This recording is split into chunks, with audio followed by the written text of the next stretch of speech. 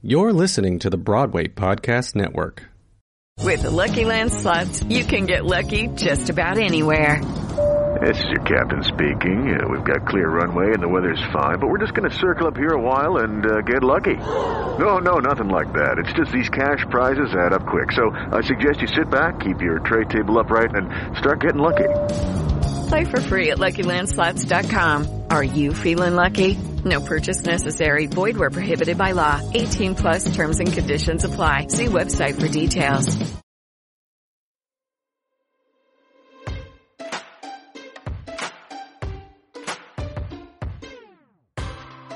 Hey everyone, welcome to Thesis on Joan. I'm Megan, she, her. And I'm Holly, they, them. Thesis on Joan is a podcast dedicated to amplifying voices from the LGBTQ plus community in the New York performing arts scene and examining the industry from a queer perspective. Today, Megan and I are sitting down with Andrea Prestinario. So Andrea Prestinario is a performer, producer, and the executive director, co-founder of Ring of Keys, an advocacy organization that promotes the hiring of queer women and transgender and gender non-conforming artists working in musical theater. Regional credits include Allison in Fun Home twice at Baltimore Center Stage and Weston Playhouse, Sarah Brown in Guys and Dolls, Eliza and My Fair Lady twice, Maureen in Rent at Paramount Theater, Martha in 1776 at Oslo Rep, Louise and Gypsy at Drury Lane, Oak Brook, and Gertie in Oklahoma at Lyric Opera Chicago. Additionally, Andrea has performed at New York Theater Workshop, York Theater, Gulf Shore Playhouse, Writers Theater, Marriott Theater, and Timeline Theater, and many more. She received a Jeff Award for her work as Violet in Sideshow at the Boho Theater. She is a graduate of Ball State University and the school at Steppenwolf. Welcome to the podcast. Thanks for being here. Hey, that's my cue, huh? Hi, everyone. Thank you so much for having me here. Yeah, we're so excited to talk to you more. Thanks. Wow. I get really sweaty when someone reads my bio. But I did like the twice that you added. I think that's like my life goal. Just make everything a twice. It's pretty impressive. I'm so impressed. I'm like, these are insane. We'll talk more about it, but these insane iconic roles. Who gets to be Eliza twice? Andrea, do you mind introducing yourself with your name one more time, your pronouns, and whatever you want to share about how you identify? Yeah. Andrea Prestinario, she, her. And I am a cis woman, happy to be here. I usually use the term, queer ingenue. And cis people seem to like that. That's amazing. I love that. You should trademark that now. Can you talk about the inspiration to create Ring of Keys, and especially behind the quote, "You have to see it to be it," from Jeanine Tesori? I can, yeah. So Ring of Keys launched 2.5 years ago. I co-founded it with my friend Royer Bacchus, and I think I'd love to chat too about the origin story of how we met, because that is so much of Ring of Keys, which we had met doing a reading. Prior to doing this reading, we both knew the music director, and he's this really fun cis gay Arkansan man. And he was just like, "Andrea, there's someone I want you to meet. She's a lesbian." And he whispered it. And I was like, "Okay, Michael." Like, it was just like really awkward. And he knew my girlfriend, so it wasn't like he was trying to set me up. And then like I go do the reading, like meet Royer, and Royer, like we become friends, and she's like, "Oh my God, Michael, it was so funny. Michael did this thing to me prior to the reading where he's like, Royer, I'm so excited for you to meet someone she's a lesbian."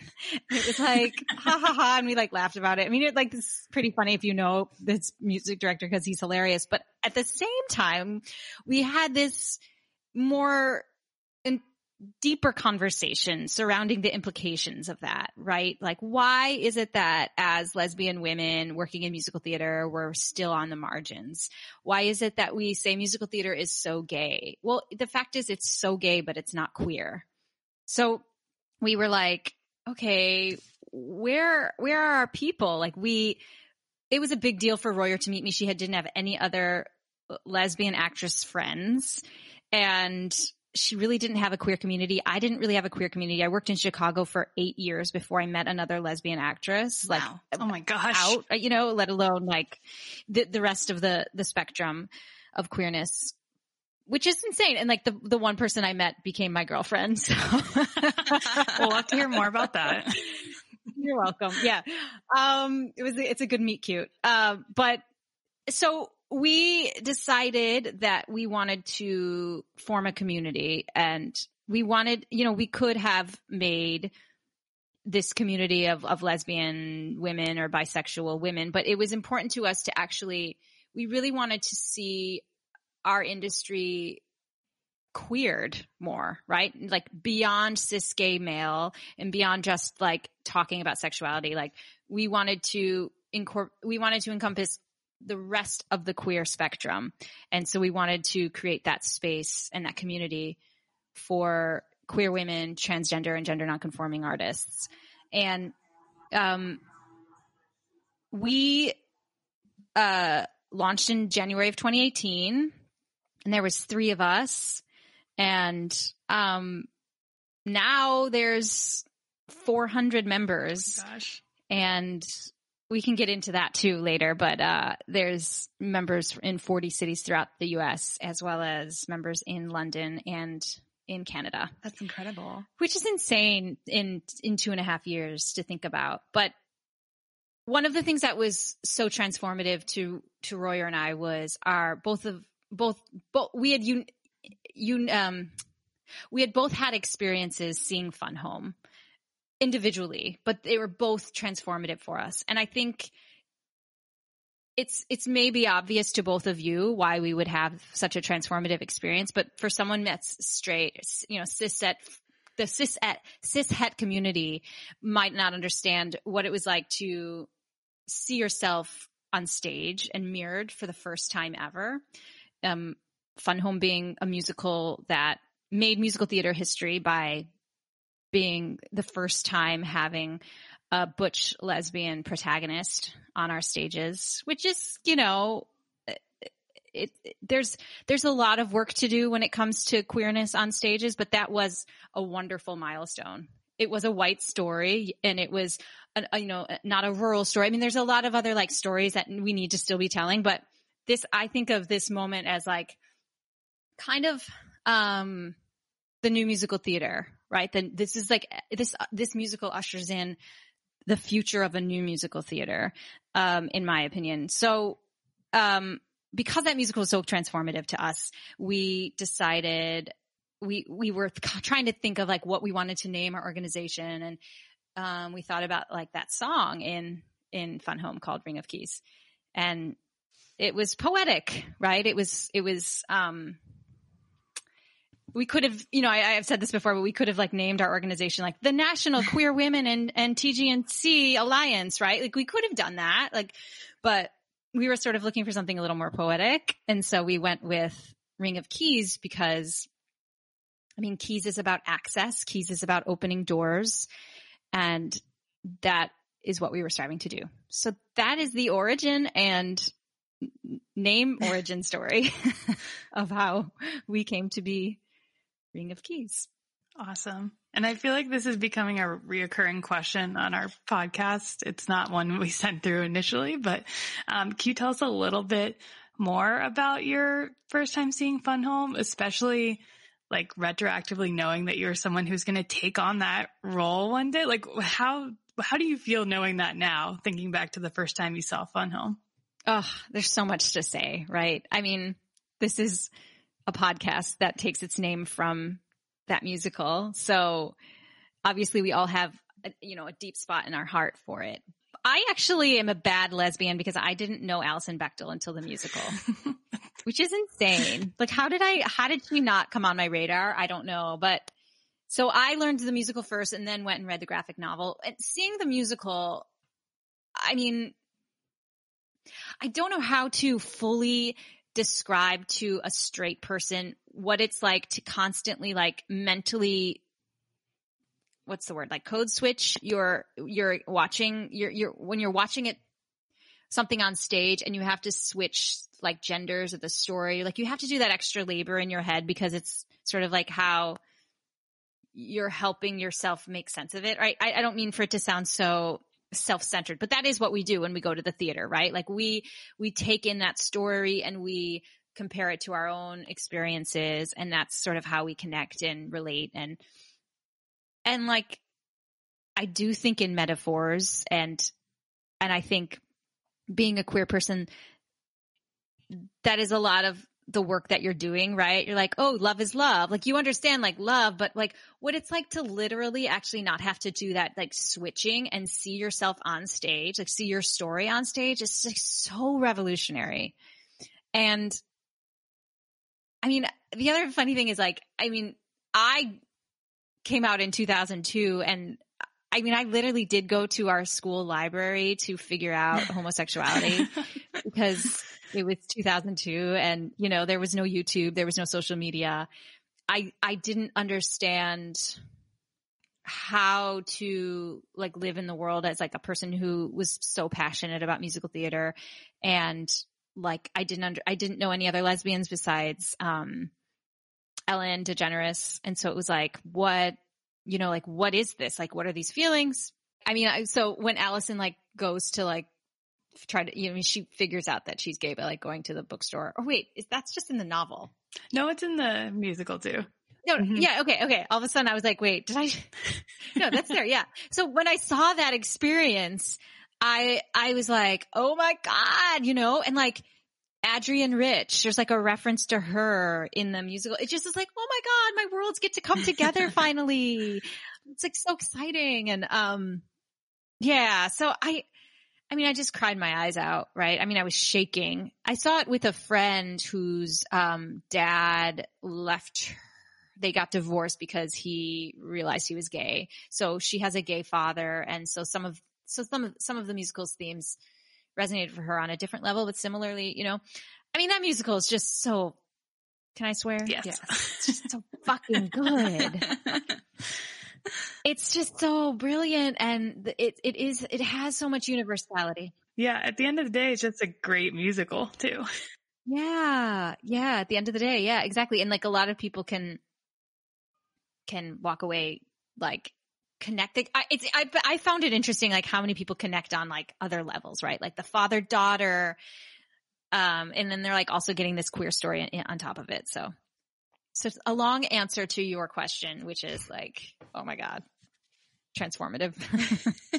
No, that's awesome. I can't imagine what it's like to actually take on that role. It's got to be insane every night to just have that, like be in that headspace every night. Well, right. Well then, yeah. And so like that was all my experience, like seeing it and then getting to do it, right? That is another level of like, oh my God, worlds getting to come together. I cut my hair for the role, the first time I did it. And it was really cool because I actually, you know, I couldn't get arrested. I was in terms of work, I had a 2.5 year not working streak. Like I couldn't get cast, and Ring of Fun Home broke that. Oh, wow. I launched Ring of Keys in January of 2018. And a month later I got a call asking me to play Allison in Fun Home. And so like, it's just like, to me, I get chills still because it's like, that's what that is about, leaning into your truth. Like here I'm saying like, I'm going to lean into this organization and like celebrate this queerness. I'm not going to hide this anymore. And not that I was working that hard to hide it, but you know what I'm saying? Like I'm actually leaning into my authentic self, and then the universe replies by saying, okay, well, we're going to break this like not working streak.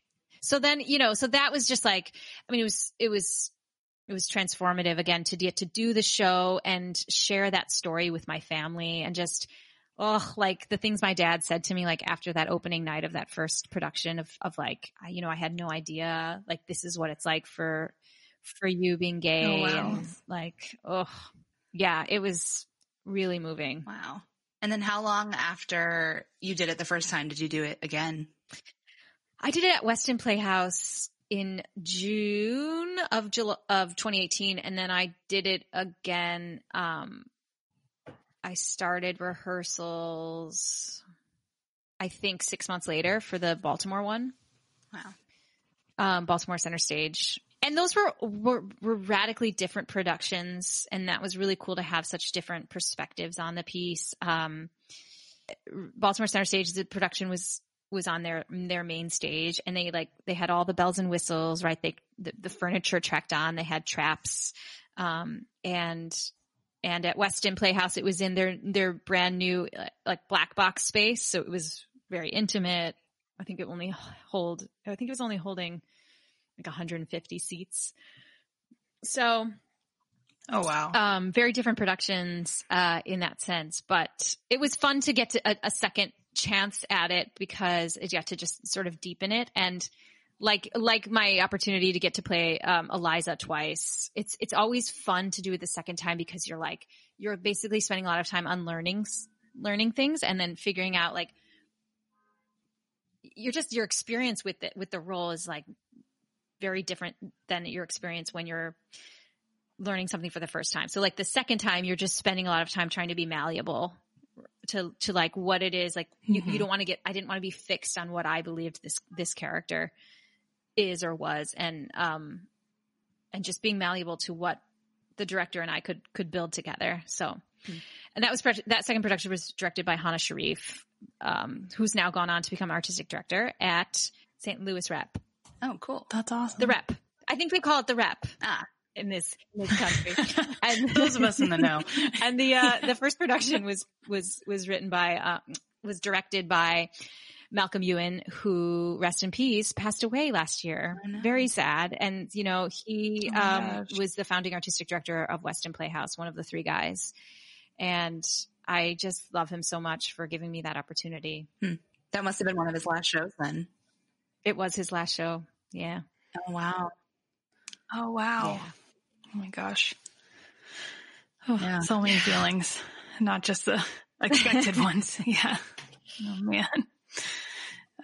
Okay. Well, we're going to move. We're still always in the fun home world, but we're going to talk a little bit more about Ring of Keys. Sorry, I got very diverted there. I got very excited. So you refer to the members of the organization as keys. You shared a little bit about how, a key is accessibility. A key is opening doors. What does it mean to be a key in the Ring of Keys group? I think being a key is a celebration. I think that it's saying that I celebrate who I am, and it's not something that I'm going to silo. I think it's saying like I'm an asset that I'm bringing to the table. And one has to want to be publicly out in order to join Ring of Keys, right? That's not something that we worked a lot of time on. We were devising the setup of Ring of Keys, like what that would mean. And one has to opt in, right? So they tell us how they self-identify. It's a self-determination, right? As we know when it comes to queerness.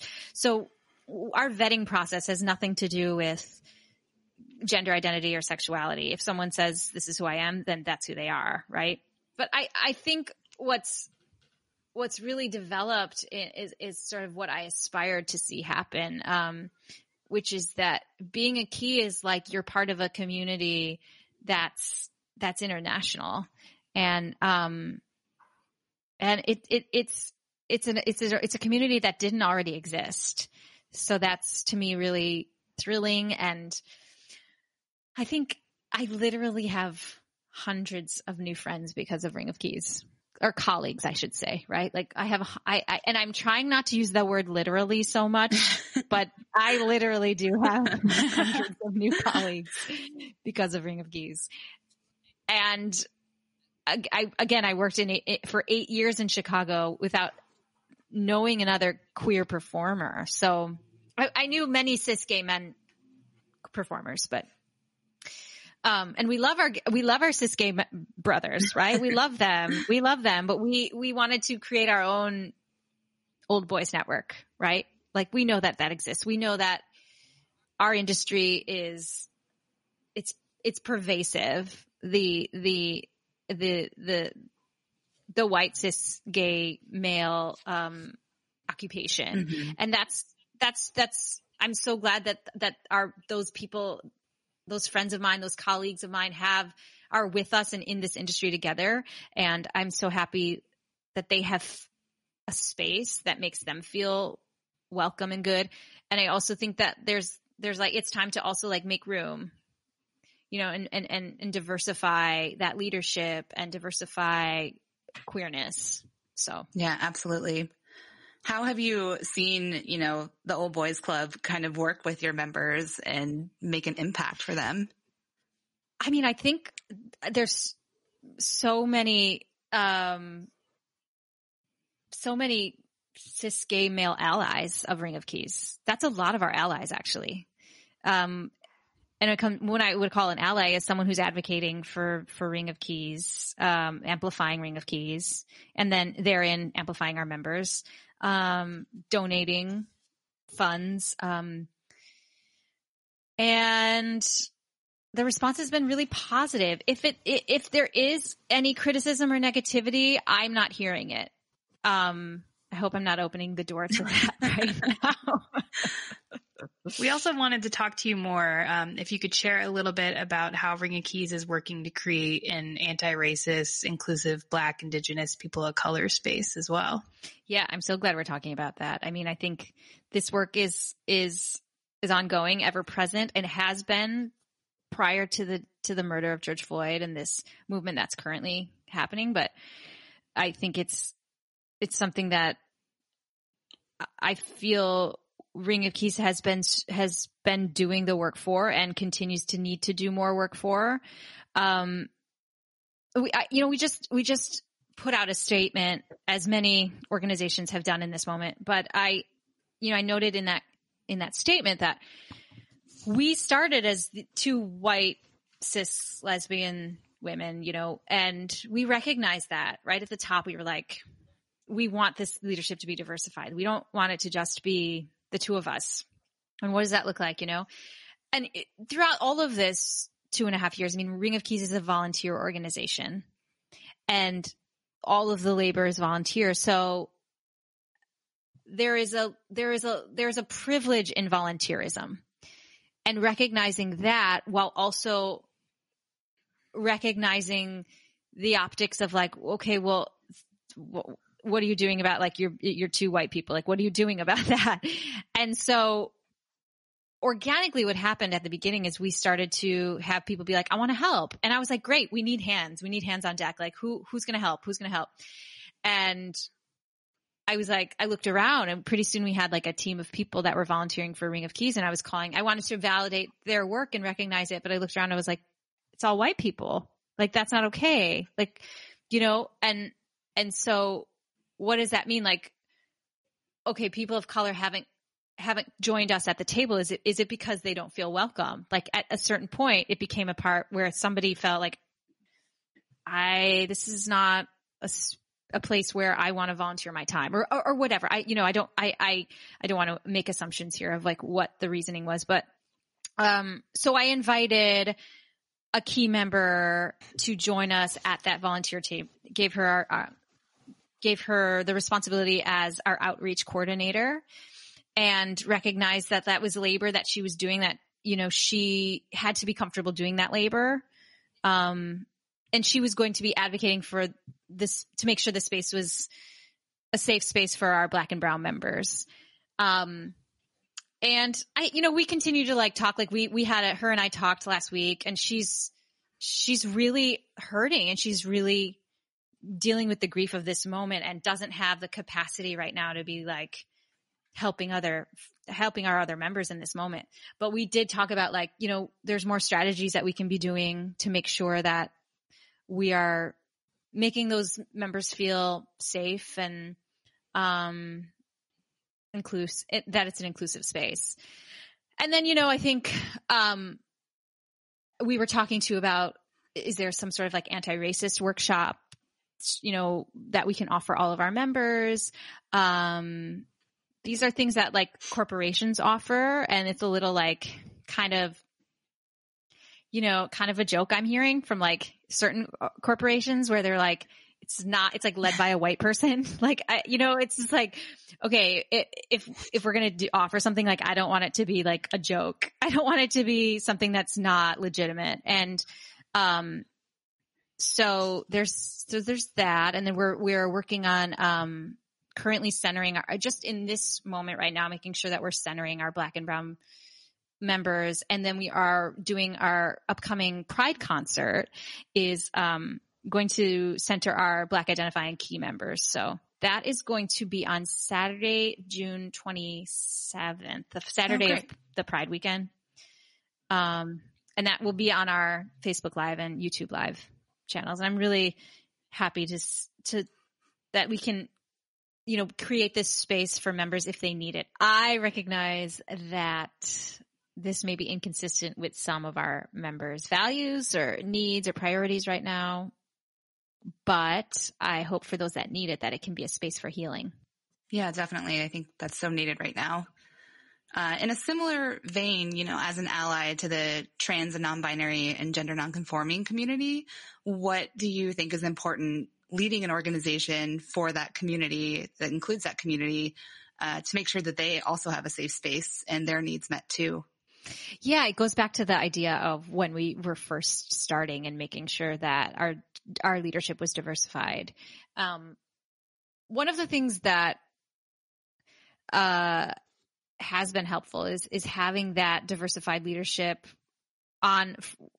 from our trans members. I am really happy to have the trans leadership on our volunteer team that helps bring an awareness that I don't have, and helps with our decision making that I don't always have. And that is just an example of how important it is to have different voices and bodies making decisions. Things like from the very beginning, we were making sure that we normalized pronouns. Right now in our theater industry, it's been pretty normalized, I would say. But at the very beginning, 2.5 years ago, it wasn't as much, I would say, 2018. And that was something that was really important to us as an organization. Like, that is something that has to be in every single social media post that we make, like making sure pronouns are there. And like now that's not really like we've gone beyond that, but I'm just saying like at the very beginning, like that was something as an example that we felt, okay, we need to make sure this is a space that our TGNC members feel that they feel that this is a safe space. And I mean, I think that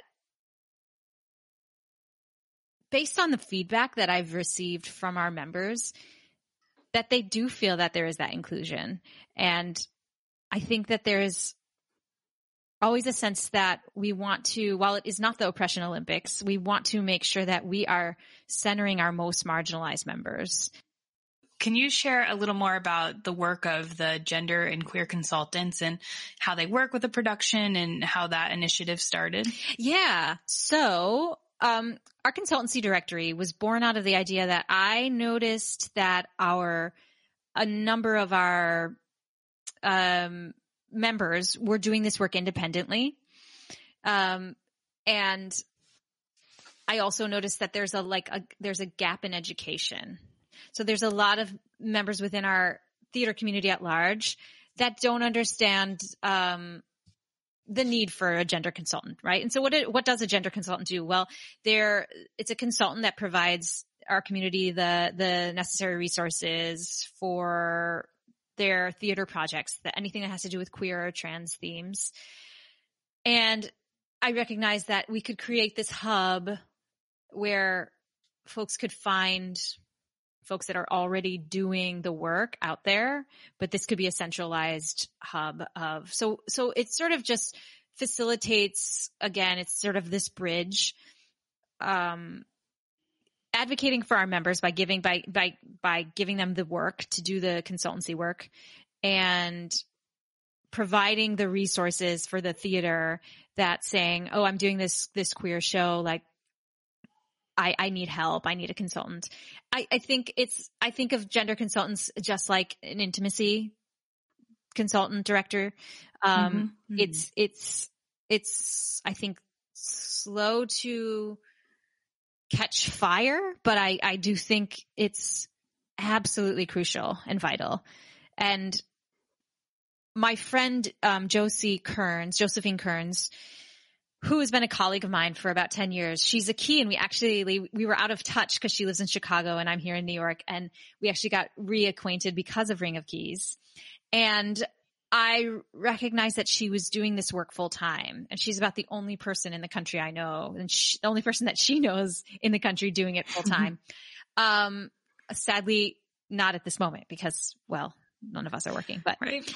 But I met with her, and we sort of built this directory of consultants together.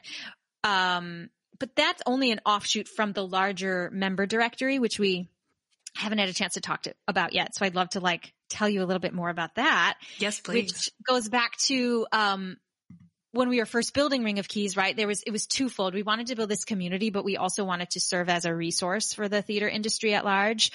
And one of the things that happened to Royer and I when we were starting Ring of Keys, and it very much catalyzed the member directory. OSF, Oregon Shakespeare Festival, was casting a queer production of Oklahoma, and they were actively seeking queer artists for queer roles. And the process in which they had to go about trying to find queer people for those roles, while, as we all know, the illegality of asking someone's gender identity or sexual orientation in a job interview is a thing. So, my agent calling me and being like, can we tell them that you're gay? It was just this really, it was just this sticky, uncomfortable, yes, yeah. It's to me, it's can we tell them that you play piano? It's yeah, right. It's that's who I am. That's that's my wholeness. And that's not something that we need to silo and put in a corner anymore. I did that for so long. I thought I had to I was the ingenue on stage and the lesbian off stage. And I thought that those two worlds couldn't come together.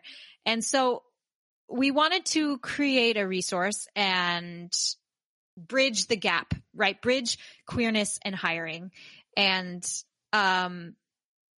so that's what our directory does. Our directory is an opportunity for you to, if you're actively seeking queer people for roles, which I would hope people believe in representation and would understand the importance of authentic representation, authentic casting, or just wanting to broaden your portfolio of hey, maybe I only know maybe I only have these gay, white gay male choreographer friends. I want to do the work to reach beyond that for my next project. And I'm going to try to hire a trans choreographer or something like that. Right. All of these opportunities are there. And so often the excuse, as we know, is that I just didn't know how to find them. Right. That's why Kilroy's list was created. So Kilroy's was another great model of how we wanted to serve the industry. And so this directory is all of our members. It's totally public and visible and serving all of us. That's awesome. Is it primarily performers and creative team members, or does it open to other roles as well? So a key member is someone who works professionally in musical theater on stage and off stage. Oh, okay. So it's many, many, many disciplines. We have actors, lighting designers, dramaturgs, stage managers, directors, producers, casting directors. It's a large group of people. Awesome. Yeah. That's such an amazing resource. Thank you. Step into the world of power, loyalty, and luck. I'm gonna make him an offer he can't refuse. With family, cannolis, and spins mean everything. Now, you wanna get mixed up in the family business. Introducing The Godfather at ChumbaCasino.com. Test your luck in the shadowy world of The Godfather slot. Someday, I will call upon you to do a service for me. Play The Godfather now at ChumbaCasino.com. Welcome to the family. No purchase necessary. VGW Group. Void where prohibited by law. 18+. Terms and conditions apply. With Lucky Land Slots, you can get lucky just about anywhere. Dearly beloved, we are gathered here today to... Has anyone seen the bride and groom? Sorry, we're here. We were getting lucky in the limo and we lost track of time. No, Lucky Land Casino, with cash prizes that add up quicker than a guest registry. In that case, I pronounce you lucky. Play for free at LuckyLandSlots.com. Daily bonuses are waiting. No purchase necessary. Void where prohibited by law. 18+. Terms and conditions apply. See website for details. I had one more question. Also, that the directory as well. I know this goes back to an earlier point, but just like looking through it, it was very much like that light bulb moment you were talking about when you saw Fun Home. I'm like, oh my gosh, there are so many other queers working in, the theater that I didn't know existed. So it was just from like that perspective, it was like, oh, this is like overwhelmingly wonderful. It's so overwhelming. And like also that we're not a monolith, right? That like we are all like, we can look very like many different ways, and that there's not one way to be queer. There's not one way to be trans. And that to me is also what's like, I love about the visibility component. And just like one other thing is that has been really important to the creation of Ring of Keys, which is that, I didn't have that as like a 17, 18-year-old trying to figure out who I was, and to think that there could be these young baby queers trying to figure out who they are, and they could go on this resource and be like, oh my God, like I can do musical theater and be queer. Oh my God. Yes, that's available. You can, right? So that just like warms my heart thinking about like this 16-year-old just emailed Ring of Keys the other day and was like, I'm 16-year-old. I'm like, where were they emailing from? Like Montana or something. They're like, I'm the 16-year-old Montana. And like, can I join? I'm like, love that. Baby. Yeah. Like, no, but stay in touch. Soon. Yeah. So Andrea, is there anything else you want to share about Ring of Keys that you want our listeners to know before we move on? I just want to spread the word about it. I want more people to I want to see more partnerships with organizations and theaters utilizing Ring of Keys, and I want us to have funding. So that's the big thing, so that we don't burn out, and I'm getting there. It's hard to do something for free, but it's a labor of love, right? I really believe in the work. So, Well, let's jump to the Queer Gives section we do every episode too. Great segue. So, yeah, we definitely want to shout out Ring of Keys. So how do folks learn more about you, donate to you, volunteer? Yeah, so you can go to ringofkeys.org, and ringofkeys.org/donate will take you to our donate webpage. We are currently fiscally sponsored, working on our 501c3 paperwork, and that should happen very, very soon. But yeah. So, I'm actually looking for more help right now on grant writing. So if there's any folks out there that like want to donate their labor in that capacity, I'll just put that out there. We're also really in need of, some web help. So if there's people that know coding, our new website launched in February when it was a long time coming, but our web guy that built it is not available to continue the work. The website's beautiful. Thank you. There's little glitches that keep happening, and the web person that built it is like getting frustrated because they don't have the time to devote to it. And it's like, we weren't expecting those glitches, and I don't know. It's just like startup growing pains, really. Yeah. That's what I feel. Never easy. Yeah. And the design is just beautiful too. It's Meg Elliott. So Frank Noir and Meg Elliott. Meg Elliott was our web designer, and Frank was our was our developer. So they both are amazing humans, and I'm so thrilled to have their support. That's awesome. I mean, to have their labor. I'm sure their support too. Yeah. I'm sure you got both. We're going to go back and ask a couple questions about your career. So as you said earlier, you describe yourself as queer ingenue, which I think is just fantastic. Queer ingenue needs to be like a new category of performer, I think. But you originated it. So you performed a lot of kind of bucket list roles for actresses. What was it like to play all of these iconic roles as a queer performer? What kind of did you bring to the role that may have been slightly different? Well, I never really thought of it that way. You know, I guess I just brought my fullness to the role. I brought my whole self to the role, and that is a part of who I am. And I think of my queerness as a part of my identity as sort of like, I think of it more actually in auditioning. I used to think of it as a superpower, as like, haha, like you don't know this about me. It used to feel like this thing, that a way of empowering myself in the room, to walk in a room and be this like ingenue with like long curly hair and like the wrap dress, and be like, oh yeah, like I can like almost like this manipulation to make me feel confident, but it's like, yeah, I can look like this, but you don't know my secrets. Like you don't know what I'm actually doing, which, you know, in the end I come to find out is not actually serving me, right? After a while you learn, oh, actually it's not serving me to think that I'm playing their game by dressing in this wrap dress and thinking that that's what they want to see. No, they actually want to see me be myself, bring my full self to the room. And so, I guess that's how I would say that. How did I have a queer perspective? I mean, I just, you're using yourself as this vessel, and this is my experience. And I mean, I guess the adversity that I've experienced as a queer person is some of that fire in my belly, right? Is like, I bring to those roles, but yeah, you know? Yeah. Is there one of those shows that you've been in that you either think is queer or you would like to see a queer version of? Well, I really want a queer Music Man. Okay. Now I do too.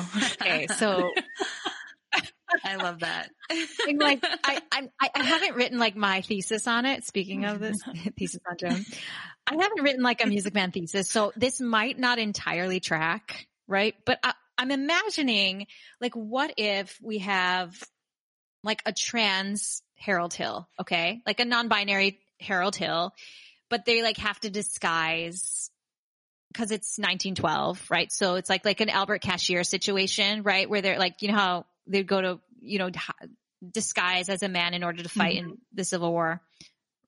Like, I think I have that right. Is that right? I think, off yeah, I don't know the name exactly, but yes, that's a thing people did. Sounds familiar. So, yeah, you know what I'm saying? Like, in disguise because they can't live their authentic self because it's 1912. And what if Marion is this queer woman, but she like doesn't know it, and then is like, you know, that's why she's singing "Goodnight, My Someone," and like they say that she's this like old maid, but maybe it's because like she hasn't, because there's like no queer people in. I just got chills. Town.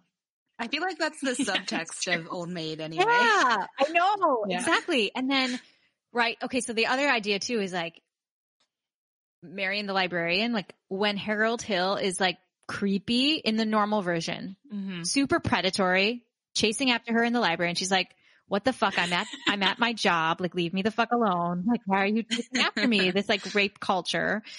Instead, it's like, actually they're like, you know, they have to be actually, what's the word? They're in hiding. Like they have to be, they can't let people know that they have this attraction to one another.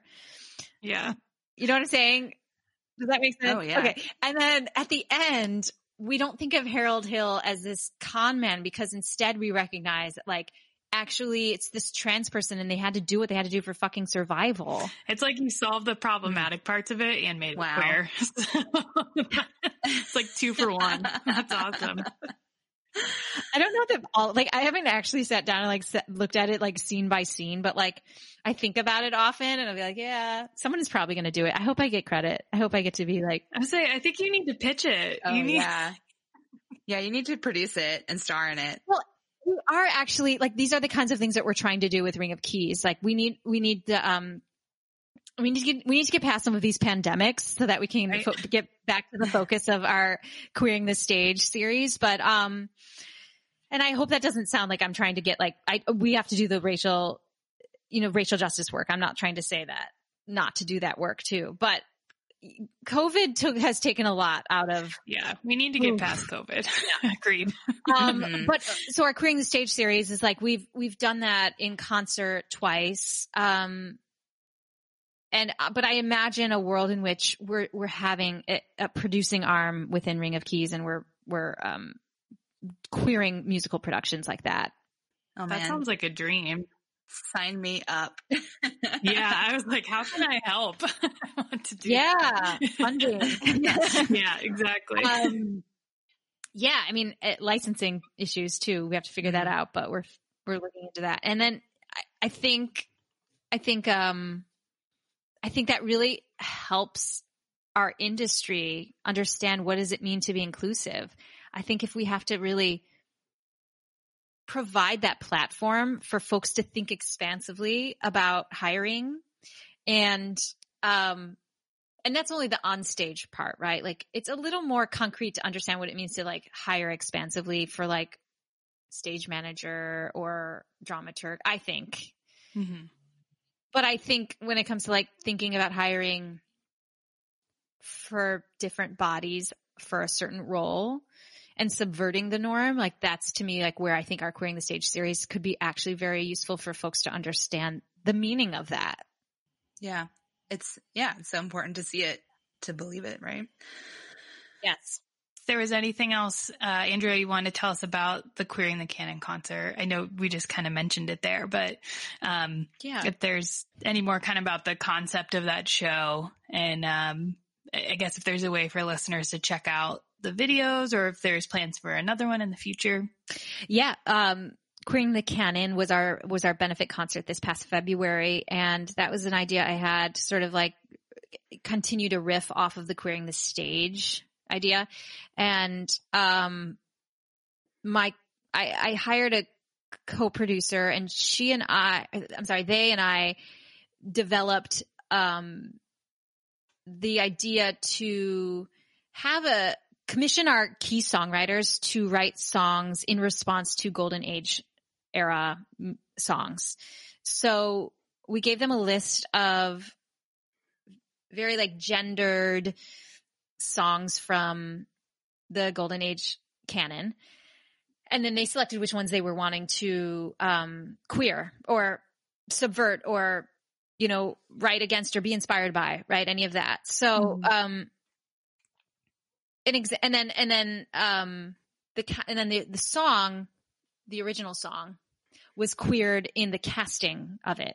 So, for example, the song Maria from West Side Story, originally it's usually sung by Tony in the musical. That was sung by a queer woman, a Black queer woman in our concert. And then the counterpart was the key songwriter's song, which was called Emma. And it was this like queer love story between two women. And it had like kind of the same yearning as Maria. So it was like, you could see how she was inspired by it. That was sung by a queer woman. So we had Maria and its counterpart, Emma, sung both by key members.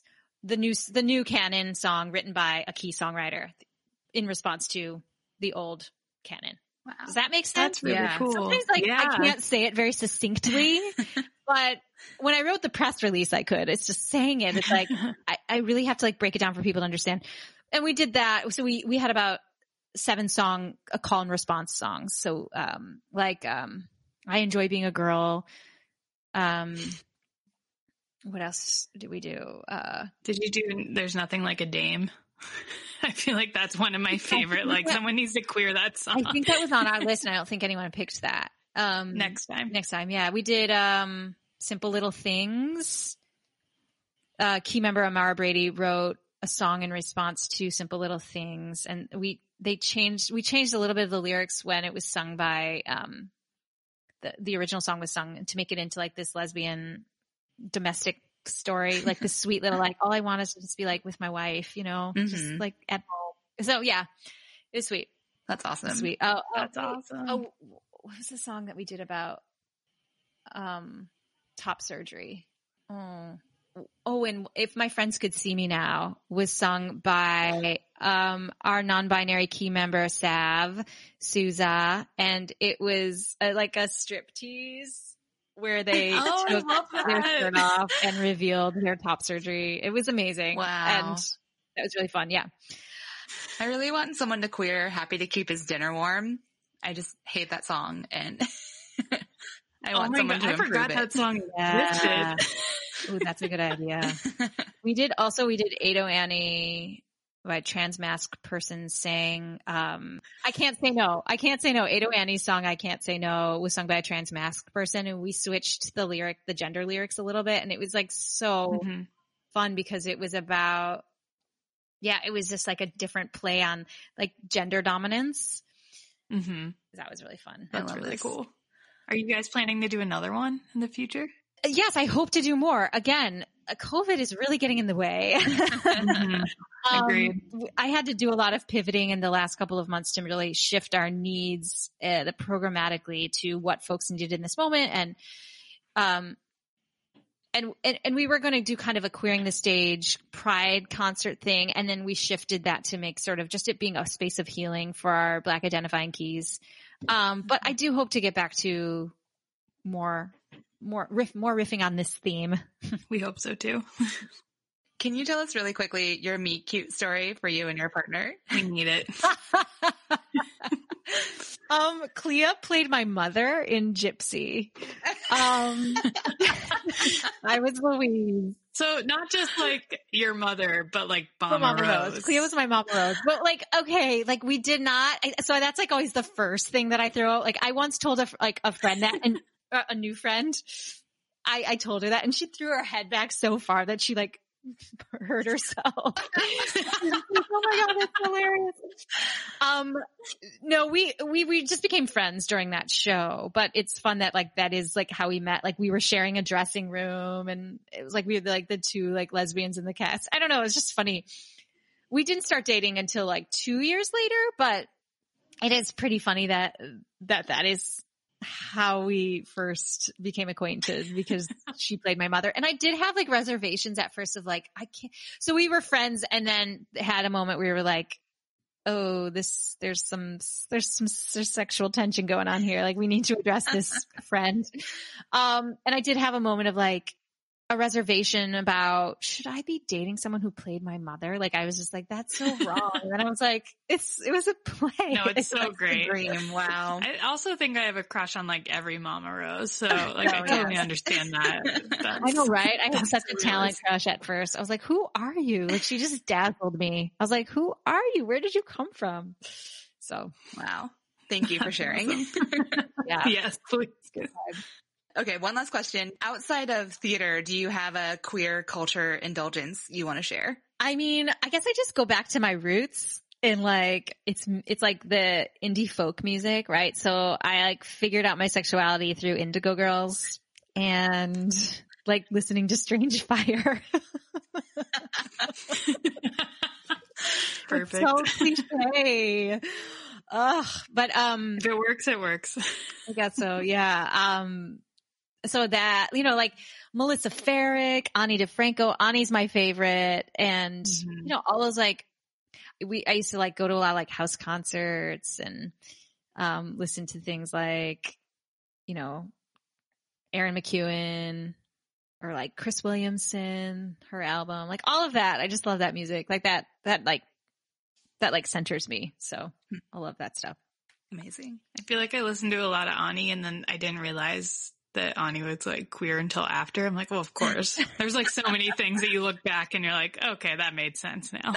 She was the first concert I went to with my girlfriend at the time. And I think that was like the first time I was around so many queer people at once. And it was incredible.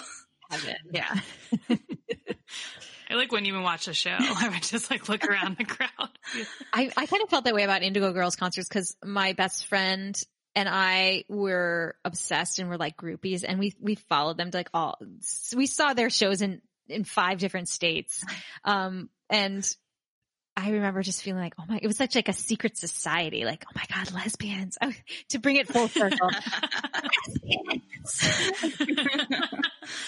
What was the furthest you traveled to an Indigo Girls concert? I think it was Milwaukee I went to Ball State University. So like from Indiana up to Milwaukee, I think. Yeah, I think we saw them in like Indiana, Illinois, Michigan, New York. Love it. That's awesome. How can our listeners follow you on the internet? I am found on the interwebs at my full name on Instagram, AndreaPrestinario.com. and ringofkeys.org. And our Instagram handle for Ring of Keys is ringofkeys.org, O-R-G. Awesome. Everyone go follow. Thanks again, Andrea. Thank you. Yeah. Thank you.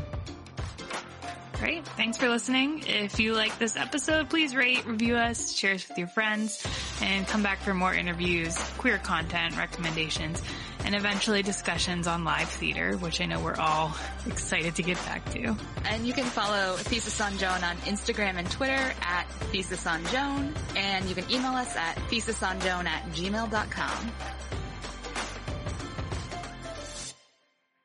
Like I didn't know any other lesbians besides Ellen DeGeneres, and so it was like, what is this? Like, what are these feelings? What is this feeling? So sad and unreal. Exactly. Wrong musical. Also queer though. Yeah, totally. Hey, it's Leslie Odom Jr. here on the Broadway Podcast Network to tell you about the Rise Theater Directory, a program of Maestro Music. Rise is a national online resource designed to connect and empower backstage and administrative and creative theater professionals from underrepresented backgrounds. If you work or aspire to work in the theater community, this can help you find your next project. And if you hire theater professionals, search the Rise Theater Directory to find your next team. Create your profile now and get more information by visiting risetheater.org. That's theater with an RERISETHEATRE.org, because only together we rise.